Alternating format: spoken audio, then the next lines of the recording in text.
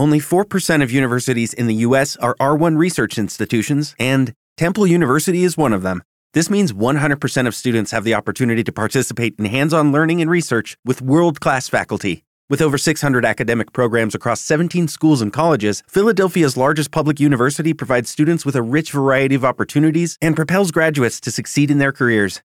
Temple University. Schedule a campus tour today at admissions.temple.edu/visit. Every day, we rise, challenging ourselves to work for what we believe in. At U.S. Border Patrol, protecting our borders is more than a job. It's a calling. Agents answer the call, working together to keep our country and communities safe. If you're ready for a new mission, join U.S. Border Patrol and go beyond. Learn more at cbp.gov/careers.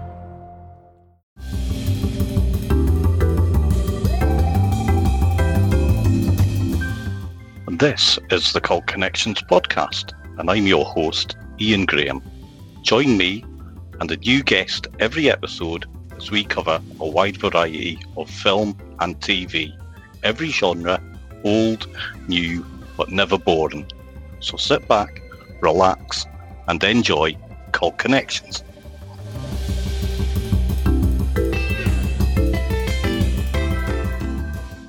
Hello everybody, welcome back to the show. I am, of course, Ian. Today I welcome Danielle Pajak. Hello, Danielle. Hi, thanks so much for having me. You are very welcome.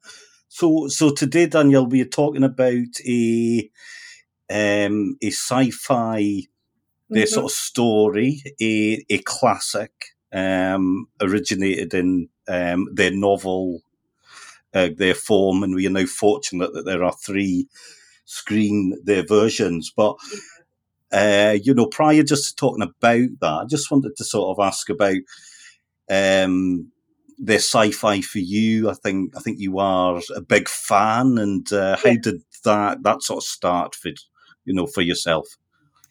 Well, I would say that I have my best friend.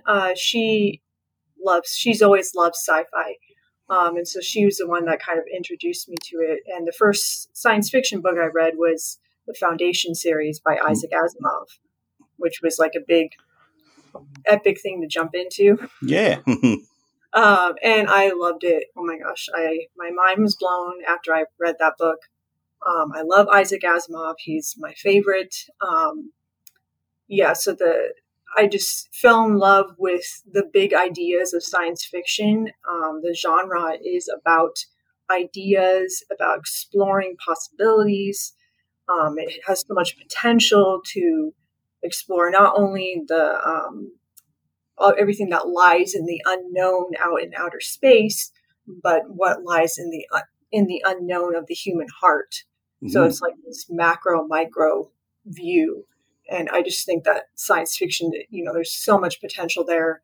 I feel like with all the great science fiction that we have from all the great authors and films and TV shows, I feel like we still only have scratched the surface of science fiction. I feel like we can even go further, bigger, better. So I hope that we get to see more of that. Yeah, definitely. I think, similar for me, actually, Asimov was one of my first. So the Foundation series and the sort of robot stories as well. That definitely played a big part for me. And sort of moving on and lots of their sort of classic. Yeah, they're sort of writers as well. So they're Wells, obviously. They're Herbert. They're sort of Heinlein.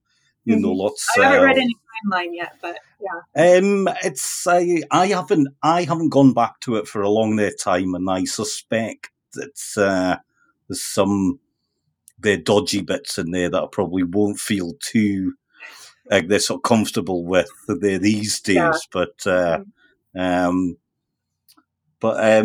what we are going to talk about is actually this sort of classic, and a classic of Eastern their sort of European, Yeah. their sci-fi. So we are talking about Stanislav Lem's Solaris. Mm-hmm. And for you there, Danielle, so was this a book? So did you read the book first, or were you captured, say, by one of the screen versions, or? Yes, I saw the Andrei Tarkovsky screen version first. Mm-hmm. Fell in love with that film, and then learned about Stanislav Lem. I loved his book after I read it. So it, to me, there's definitely thematic differences between the two, but I love both of them. And I've read a couple of other Stanislav books, but I need to read more of him. He's so good. He just has really that big concept, surreal, conceptual stuff that I love in science fiction. Yeah. Now, for me, the novel, it wasn't one that I then knew, like yourself. Oh. And the Tarkovsky's version was the first version that I ever saw. I had it in my head that Lem himself would probably be quite a sort of wordy sort of writer. It might be quite hard sort of going in their places. However, reading the book, because obviously talking about this, and I said to myself, right, I'm actually going to sit down and read it. So I did that. And what I was they're sort of taken by was not so much that the book is an easy read, mm-hmm. but it's very this actually sort of grips you quite sort of early on, sort of pulls you in. Yeah. And there are a few there's sort of chapters as you go on, which do get quite sort of dense, or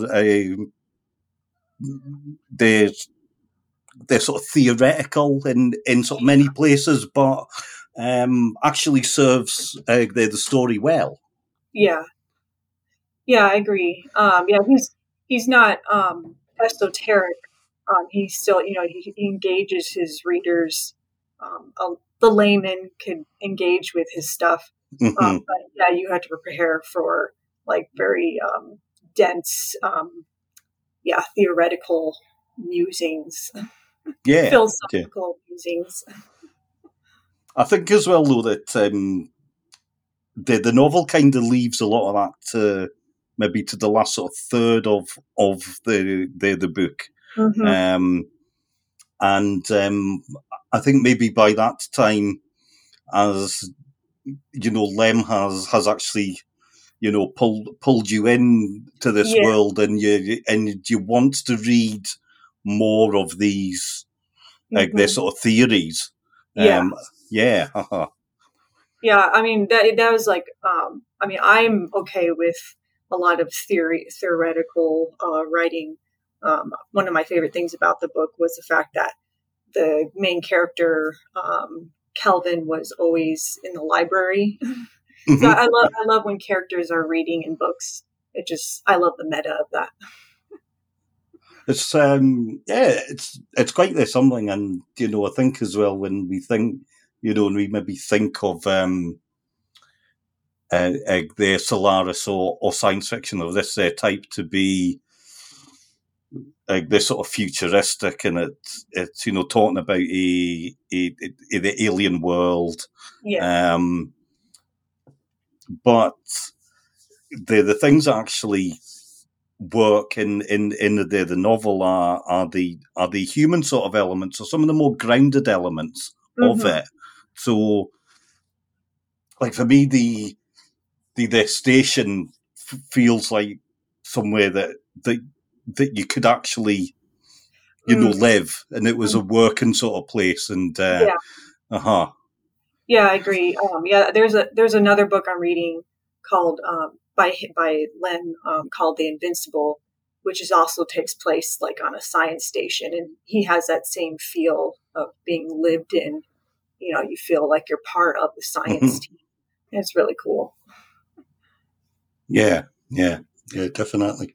And I think that Tarkovsky's film really captured that with the production design, which I'm obsessed with.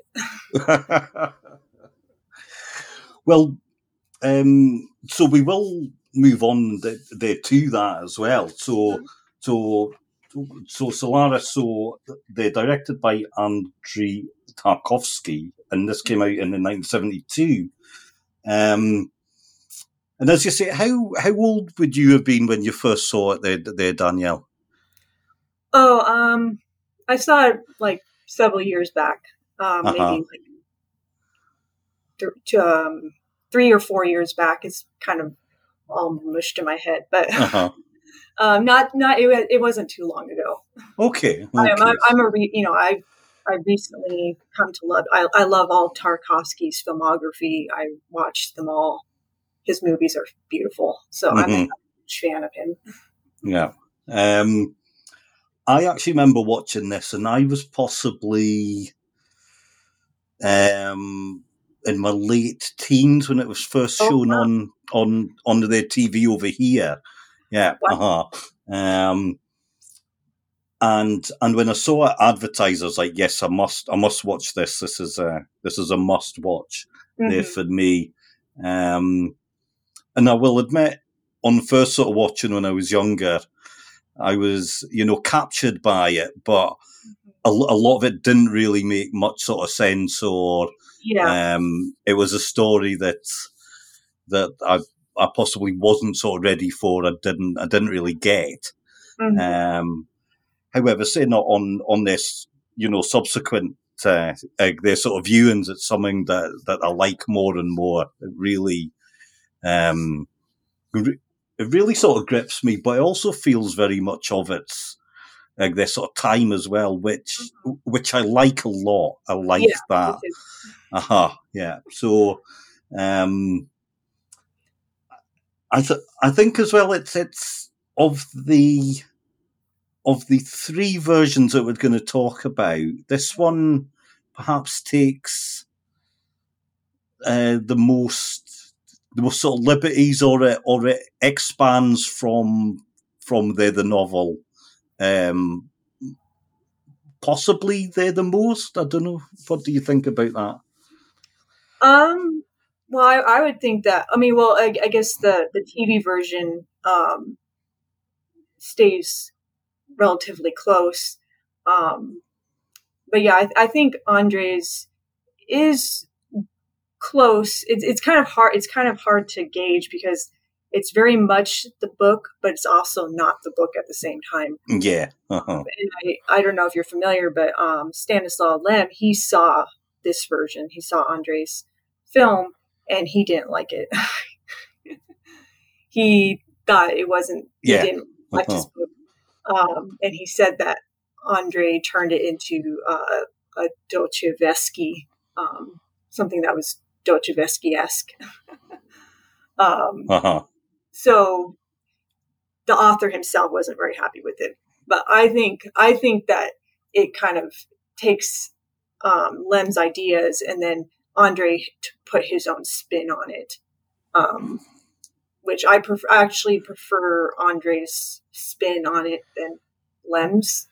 But I still love Lem's book.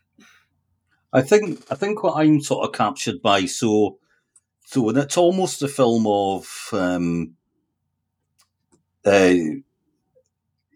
almost in a way, and I suppose so many films are, but there's the three their sort of acts, as it were. So there's an Earth set.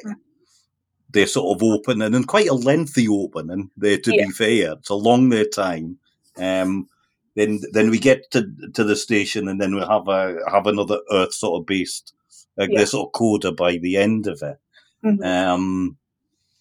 But the sort of contrast between a very sort of green and sort of pleasant earth, and quite sort of vibrant as well. As there's a lovely car. Yeah. This sort of ride, which is, really sort of takes you back sort of visually. And then you get to the station, which is quite it's quite a weird vibe. It's on almost a sort of psychedelic sort of vibe to the station. And I do like that, because for me, it actually captures up the sort of otherworldliness of the space station and their planet. Yeah, I agree. I loved Tarkovsky's approach, like especially in the design, like the corridors and the windows are all circular.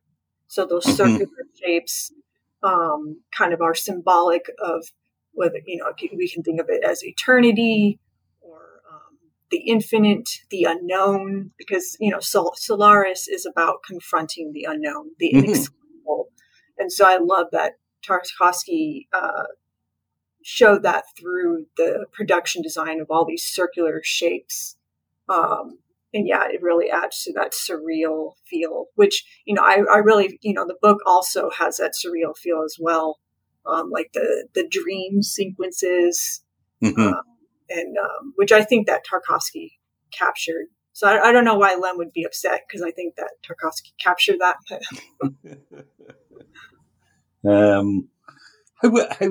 However, I suppose, Daniel, it's when we read a book or we watch a film, or we listen to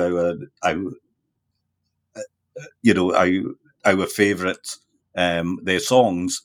Yeah, the meanings are actually, for us, and we put our own their sort of meanings in their sort of to them. So who knows? Lem maybe watched it and thought, no, he hasn't really got at all what I was going for. So, well, yeah, because Lem was his approach was exploring epistemology. So that the process of knowing, like, how do we know how do we know something? And so he was grappling with this completely inexplicable being that humanity was, no matter how much they studied it, they couldn't understand it.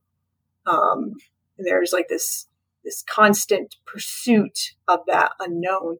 And for Lem, it kind of doesn't end well. Like, it's, Kelvin is just there, always hoping for that returned miracle of the planet taking on the form of his wife. He's always waiting for the miracles of Solaris, but you never know if it's going to happen, and you don't know where it's going to go. And so it's kind of like this kind of depressing kind of ending.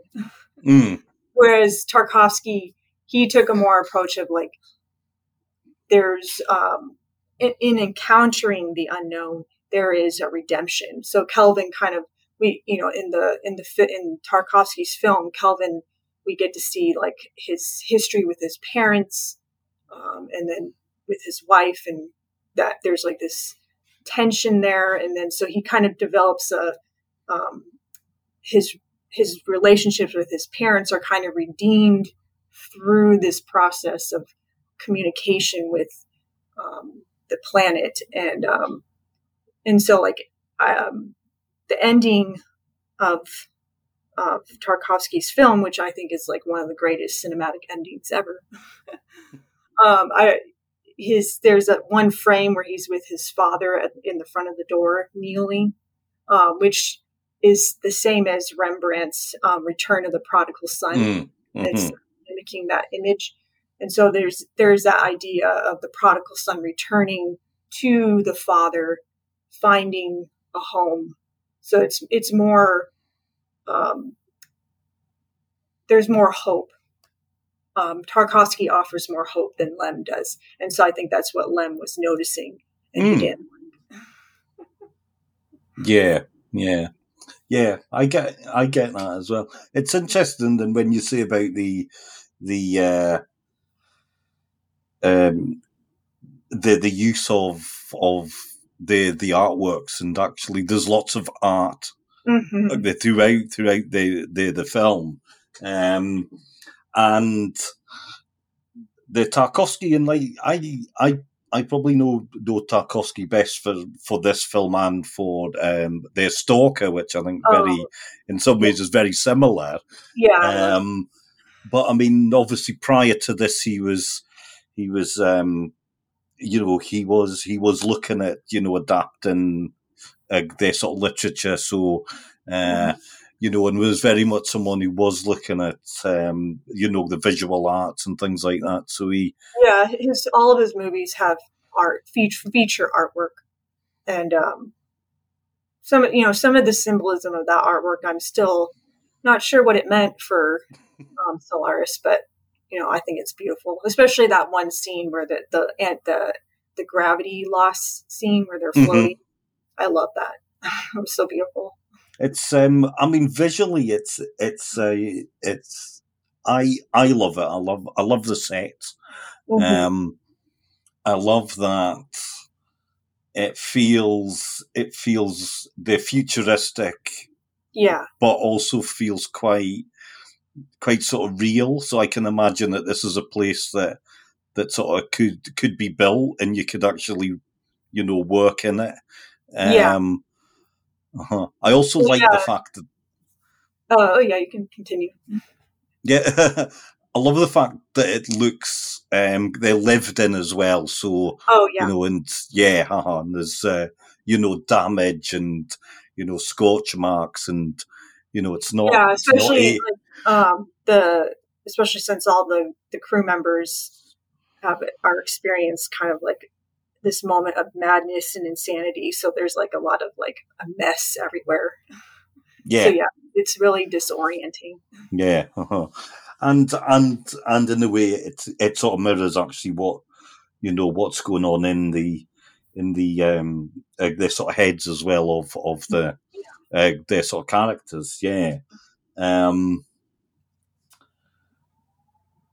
think the sort of performance wise, who stands out for you? Who do you think's gives their best in this film? Well, I love the character of Snow. I don't know the actor's name, but I can't recall the actor's name right now. But that is the Jury Jarvis. Yeah, he played Snow or Snow, as he maybe should be. Yeah, I know. So there's like a lot of different translations changed the name slightly. Yeah. But yeah, I good there for me. I think. I think that there for me, the Natalia Bondarchuk. She plays Harry or the Rhea, as we might sort of know her. I think she is good. I do like her in this film. Yeah, she was really good too. Yeah, But I would say all of the core, their sort of performances are actually, they're sort of really good. Picking up now, Solaris as a novel, and I think that we do see this in the 3-screen versions, is that it's a novel that you can adapt in actually lots of different ways. You can get different their sort of meanings from it, or you can emphasize sort of different bits of it. That's true. For me, Danielle, one of the parts, and this was a tiny moment, and actually reading the novel, and I was like, oh, okay, that's good. So when we first meet Sartorius, when Kelvin first meets him, and he's locked away in his their lab, and we get a glimpse of their dwarf. Yeah. So there's a dwarf, their character, and we never see they're the character they're again. So it's a brief sort of glimpse. And reading the book, there is a line about the dwarf. It doesn't say that there is one. It just says there is just a mention of a dwarf. And I just loved actually the fact that Tarkovsky, must have read that and thought, right, that's going in. Yeah. There is if I remember right from the book, there's like different types of visitors.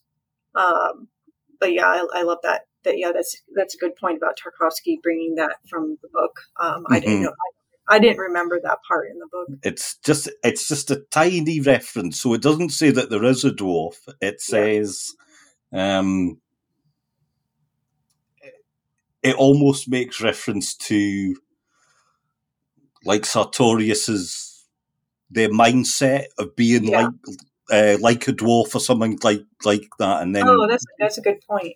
So the Tarkovsky's actually taken that and thought, right, I'm going to have a dwarf in it. But it also adds up to the surreal sort of nature of the film as well. Yeah, I think. Yeah, that's true, and because Sartorius is the one that is most, turned off. He's the most scientific, clinical of the characters, and so I like that visual of his, like, maybe his mind is kind of, he's small-minded. Yeah. Yeah. He's very focused as well. Very focused sort of character. He's got he's got his sort of end game in their sight, as it were, and that's what he is going for. I do like this film a lot. For me, and one thing that I think that the book does well that none of the films capture too much is their planet itself. To be honest, and the book does it does go into lengthy their sort of passages about the scientists' effort there to study the ocean and what they find and all sorts. But I do like the almost quite sort of simple way that they sort of portray the planet. It has got a very ocean sort of feel, to very it. Minimalist.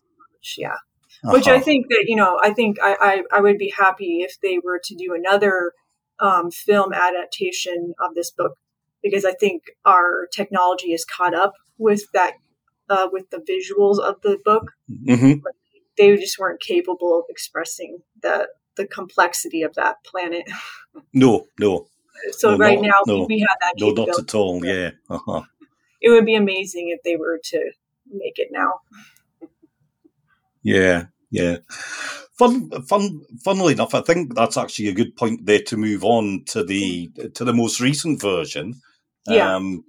So if we go up to 2002, and we got a very, dare I say, a very Hollywood version of the story. So they're very American.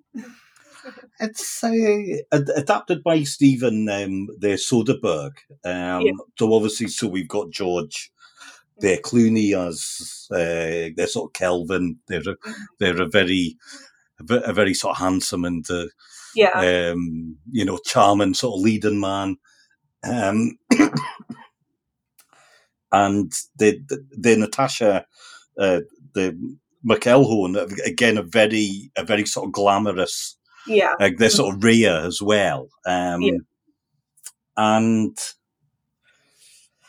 I think this is, I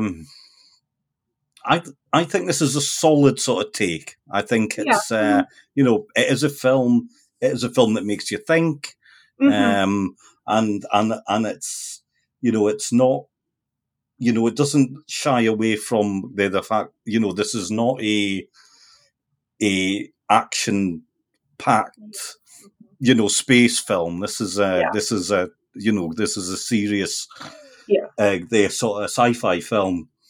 But hey guys, it is Ryan. I'm not sure if you know this about me, but I'm a bit of a fun fanatic when I can. I like to work, but I like fun too. It's a thing. And now the truth is out there. I can tell you about my favorite place to have fun. Chumba Casino. They have hundreds of social casino style games to choose from with new games released each week. You can play for free anytime, anywhere. And each day brings a new chance to collect daily bonuses. So join me in the fun. Sign up now at ChumbaCasino.com. No purchase necessary. VGW Group. Void where prohibited by law. See terms and conditions. 18+. Okay, round two. Name something that's not boring. A laundry? Ooh, a book club. Computer solitaire, huh? Ah, sorry. We were looking for Chumba Casino. That's right. ChumbaCasino.com has over 100 casino-style games. Join today and play for free for your chance to redeem some serious prizes. ChumbaCasino.com. No purchase necessary. Void where prohibited by law. 18+. Terms and conditions apply. See website for details. At its sort of core, there is this sort of romance. Yeah. And it does feel like the core, they're the two sort of leads are. Yeah, maybe doesn't really reflect the book too well. Lem would probably hate this version even more because it's so romance focused, which Americans always turn everything into a romance, but I think that as a examination of a relationship, it's really well done.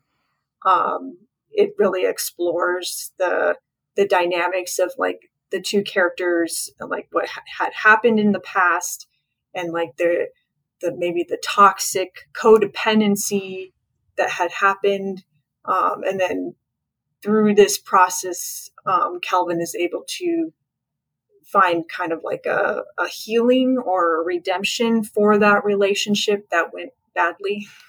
Yeah. Mm-hmm. So yeah, I thought, it's a very thoughtful piece, but yeah, it doesn't really reflect Lem's ideas at all. Mm.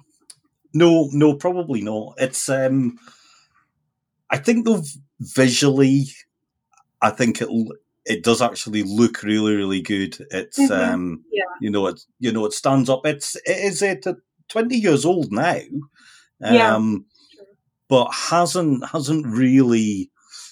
They're sort of dated. It does feel like the kind of science fiction film that we would make, there today. Actually. Yeah. It's very sophisticated. It's a sophisticated film. Yeah. Uh-huh.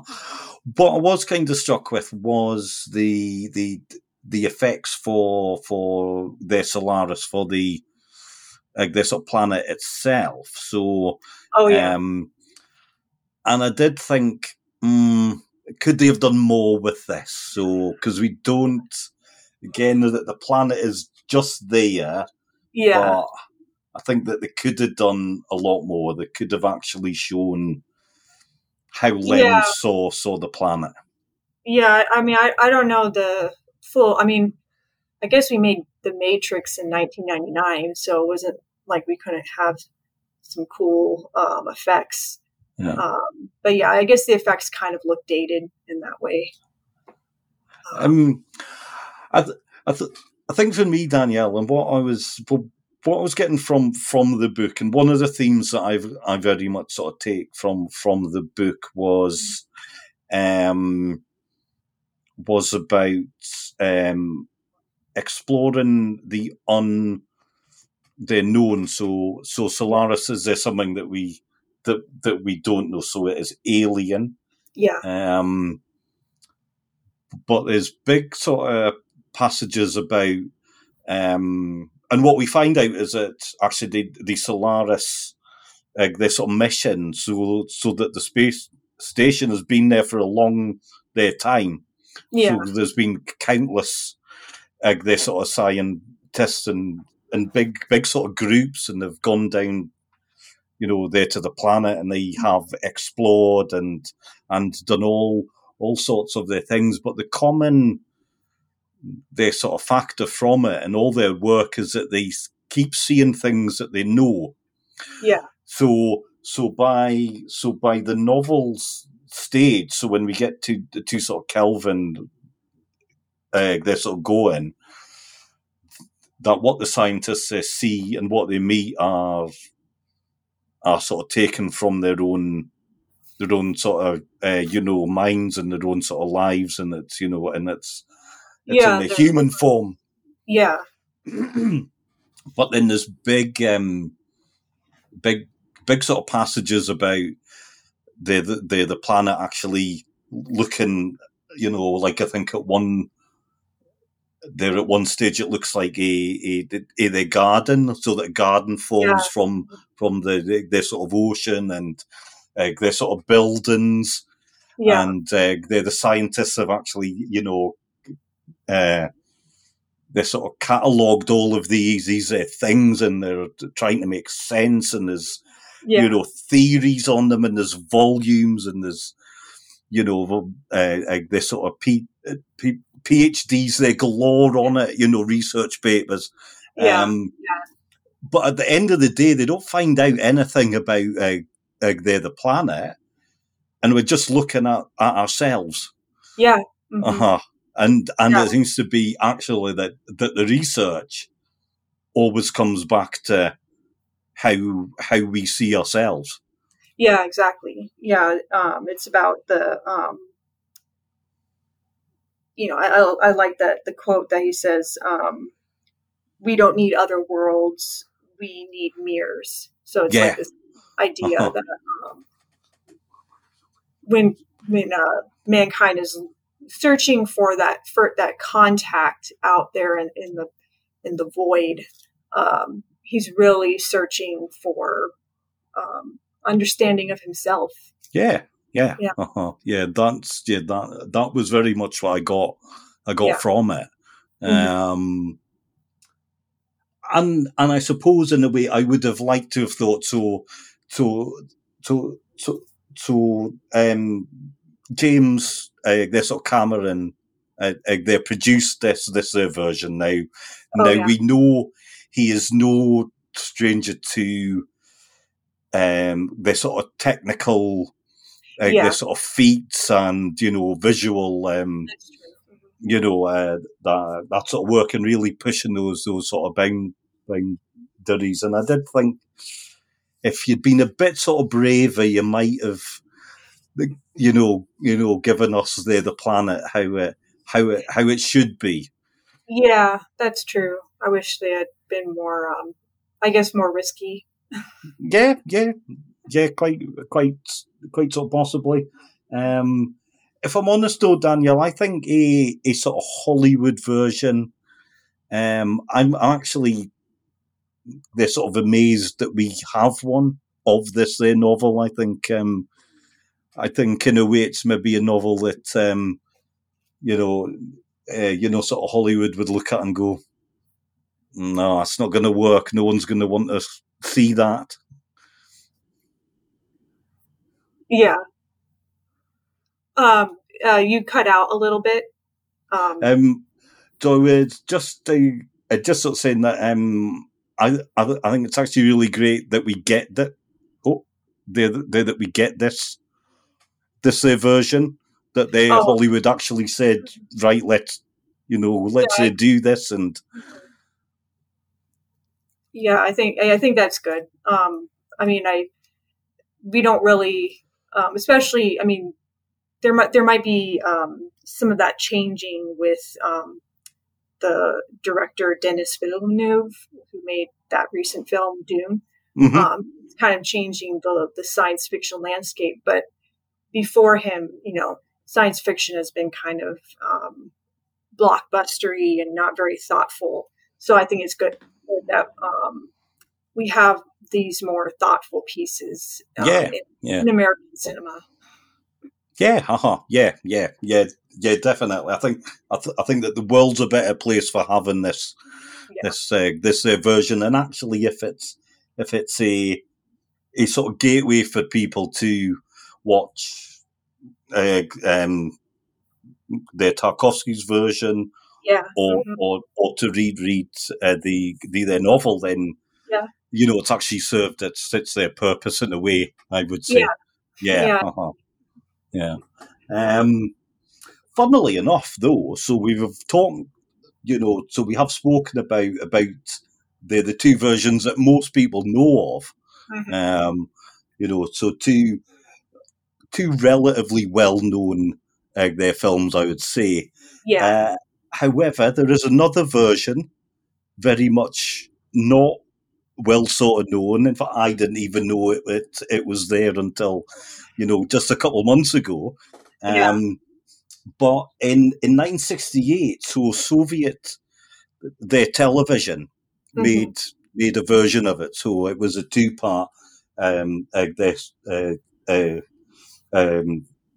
sort of television, their version. Now, what were your first thoughts about this one there, Danielle? Because I would imagine Soviet sort of TV isn't maybe something that you know much about, and certainly it's not something I know much about either. So, yeah, I mean, I know a little bit about Soviet films because I'm kind of a fan of that niche genre, especially Soviet science fiction.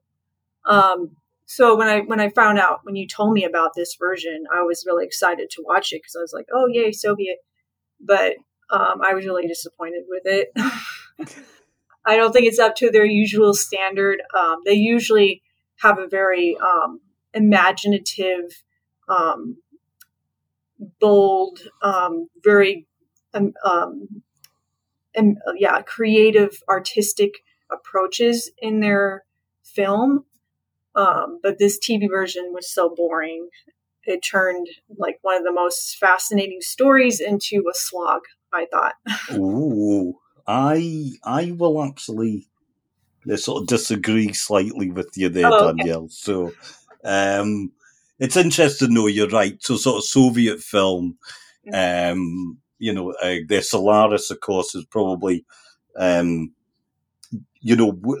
would have certainly have been one of the first their Soviet era films that I'd ever watched, and I think for probably Western audiences is what we do get as well as we get the big films, the more they're sort of lavish ones as well. So, but I would also imagine Russian their sort of television by Western sort of standards would be very, very different. And we do see that in this. So if I think of American drama and sort of TV drama, and then I compare it to the sort of British TV drama, like there's a big sort of gulf there.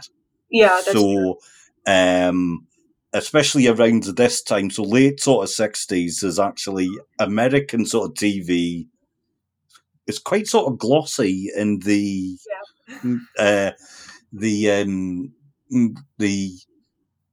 sort of production values are really high. Now, British TV it focused on heroism, idealism. That was like kind of that period. Where TV was getting big in America. And everyone wanted to be like the hero, or the beautiful woman, and all that is all. Yeah, but there would be money in it, so there would be lots of sets. There would be outdoor filming, things like that. Now, so British television was a lot smaller, so it was much more sort of studio bound. You could see that the money wasn't always there. So if I think of say if we compare 60s Star Trek to 1960s this sort of Doctor Who, there's a huge difference. Yeah. So and Star Trek didn't even have that big of a budget either. No. Well, the Doctor Who had an even smaller budget. Yeah. However, Soviet sci-fi had an even smaller budget. So, but what I do think from that is it's a valiant their sort of version, and in some ways it's maybe the most they're sort of faithful in some ways. Yeah. It was pretty faithful to the book. It just didn't make the ideas sizzle to me. Like, it didn't make it like provocative. Mm-hmm. It was just kind of like straightforward adaptation. Yeah. I think probably in the context of it, say being the ATV version, so it would be widely sort of seen at the time. Yeah. Obviously, broadcast all over. The Soviet Union, Poland, East sort of Germany as well. So probably quite sort of limited, maybe in what the film, in what the Lucky Land Casino, asking people, what's the weirdest place you've gotten lucky? Lucky? In line at the deli, I guess? Aha, in my dentist's office. More than once, actually. Do I have to say? Yes, you do. In the car before my kids' PTA meeting. Really? Yes. Excuse me, what's the weirdest place you've gotten lucky? I never win and tell. Well, there you have it. You can get lucky anywhere, playing at LuckyLandSlots.com. Play for free right now. Are you feeling lucky? No purchase necessary. Void where prohibited by law. 18+. Terms and conditions apply. See website for details. The sort of writers could actually, yeah, take from the book. Yeah, that's true. Yeah, I mean, I know that the Soviet, like even Tarkovsky, suffered from the Soviet kind of like censoring his material. Mm-hmm. Struggled with them, so yeah, they did censor a lot. Yeah, I think as well. I mean, it is really limited. There's about three their sets. There's no, there's no fancy visuals. I don't think we see their planet at all. No. What I did like though is that the characters are so they're Kelvin and they're sort of Harry or they're Rhea as we might they know. So in the book, Rhea, I think they're 20 years old or 19 years old. And I actually get a sense from this one that she's the same age. I didn't even think of that. Yeah. So that the actress looks the part, and I think I get a sense as well that sort of Harry is more of a sort of empty, their sort of vessel, as it were. So, I got that from it. Yeah, that's true. I didn't think about that, but yeah, that's more. She's more of a projection of the planet. In that version. Yeah. I like that the beats are very similar. So I think as well. I mean, for a TV version, they do the most of what they can. Yeah. In a way, and also I think as well because of the budget, it feels they're sort of claustrophobic, and I do like that. I like that feeling that they're sort of trapped there. Yeah, that's true. Yeah, that was visually, yeah, it did, especially with the way that it, kept it in this just certain amount of sets. So yeah, I really had that claustrophobic feeling. Yeah, yeah. I think certainly, the version that we both watched, so it is up on the YouTube.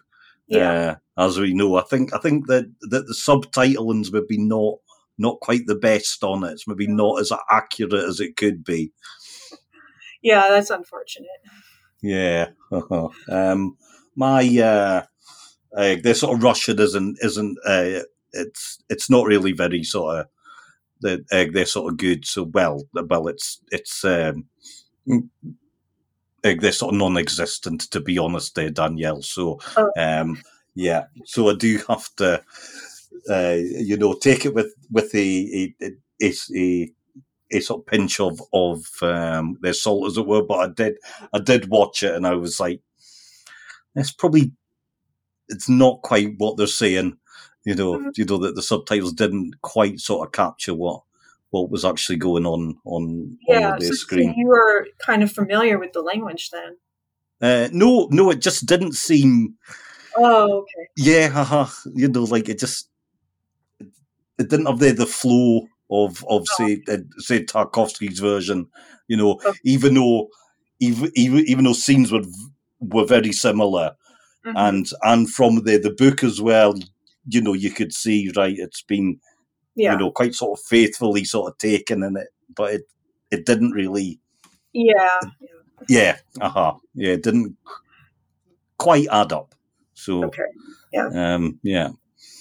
What I do like though is that this version, that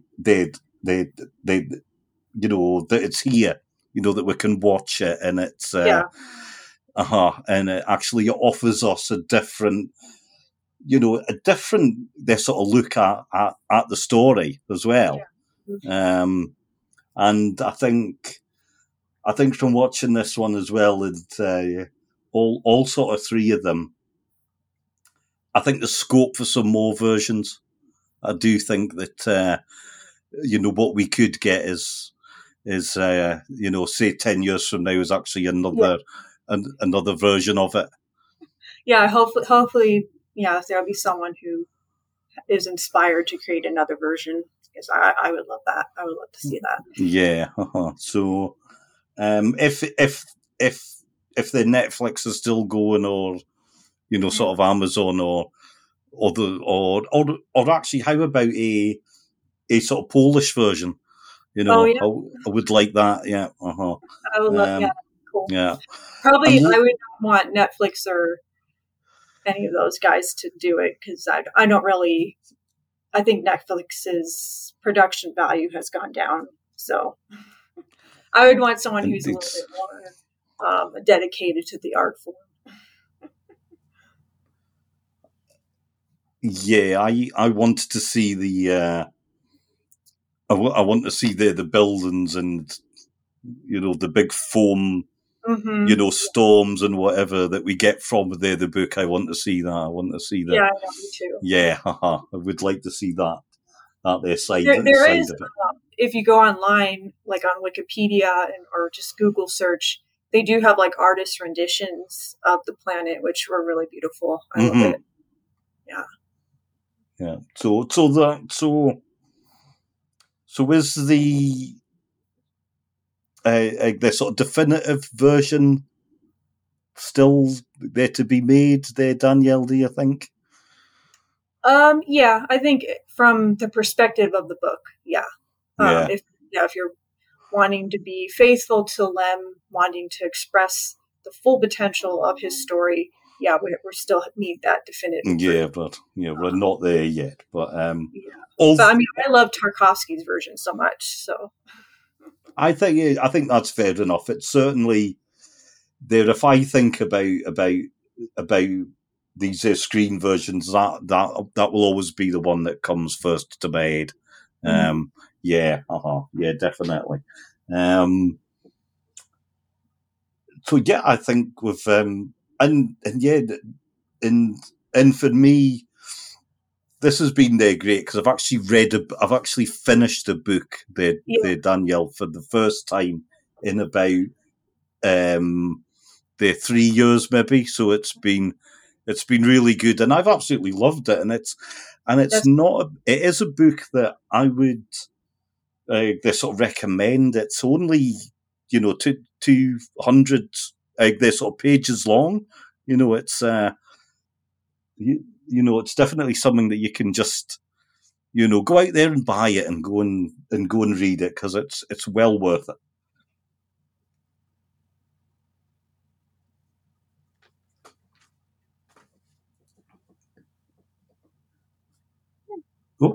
Oh no, just gone. Hello. Oh, that's okay. So you were saying that it was not a book. You were talking about the book. Yeah. So I'd say, to the people, it's only they're sort of 200 pages long. It's definitely worth actually reading. Go out there and read it, and I think you'll be gripped by the concepts going on. And I would highly recommend this book. Yeah, especially for science fiction lovers. It's Stanislaw Lem is very much a part of shaping the genre. Mm-hmm. I didn't even know about him. Did you know about him before the movies? Not really. Well, no. So I mean, I watched their Solaris first of all in my their sort of teens. So that would have been when I first heard of their Lem. Yeah. But not. I mean, it's even then. I mean, he wasn't he wasn't a writer that would just stood out to him and think, right, I must go and read his work. So okay, so he's not. I think the films definitely sort of open that up. Yeah. So I think that more people need to hear about him. He's very he has a lot of intellectual, philosophical commentary. A lot of his stories are also satirical that I've noticed. He has a full range of genre within science fiction.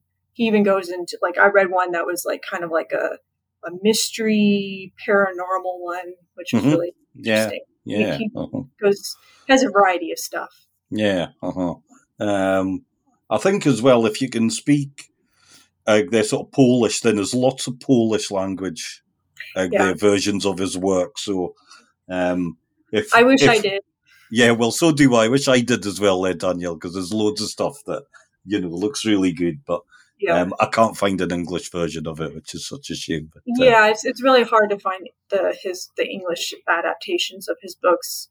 I looked at used bookstores online. You can find a few, but it's difficult. Yeah. There's lots out there that you can't get.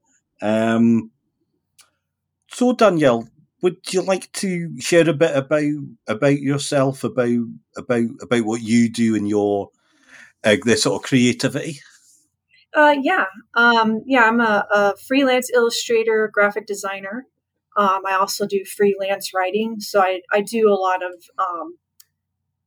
analysis of film and TV. On my website, dpillustrations.com, you can go to my different blogs that I have.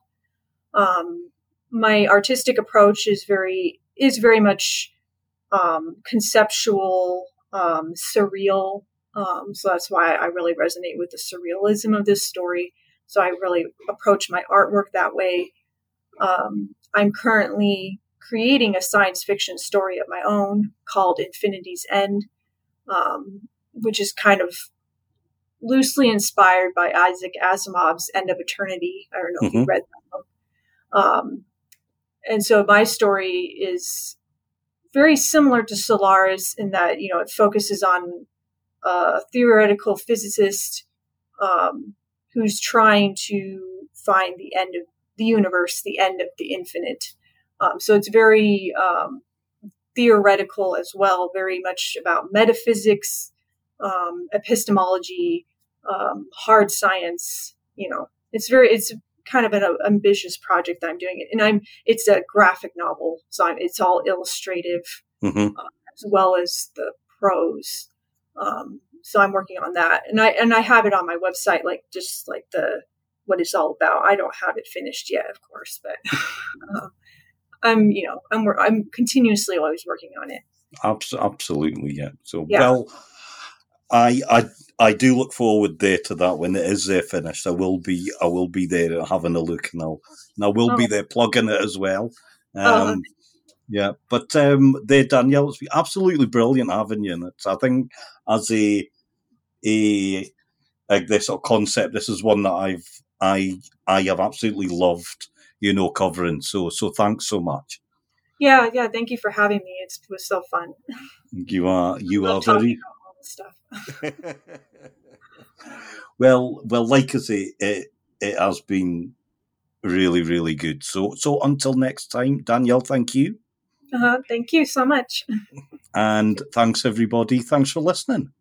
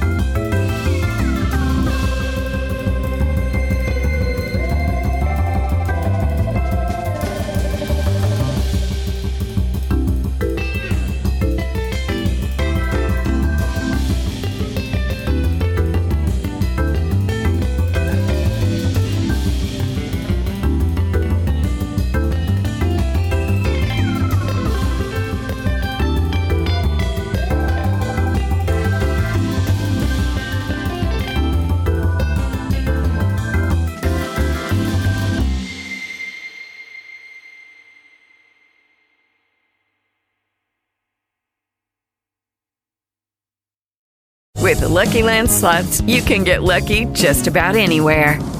This is your captain speaking. We've got clear runway and the weather's fine, but we're just going to circle up here a while and get lucky. No, nothing like that. It's just these cash prizes add up quick. So I suggest you sit back, keep your tray table upright, and start getting lucky. Play for free at LuckyLandSlots.com. Are you feeling lucky? No purchase necessary. Void where prohibited by law. 18+ terms and conditions apply. See website for details.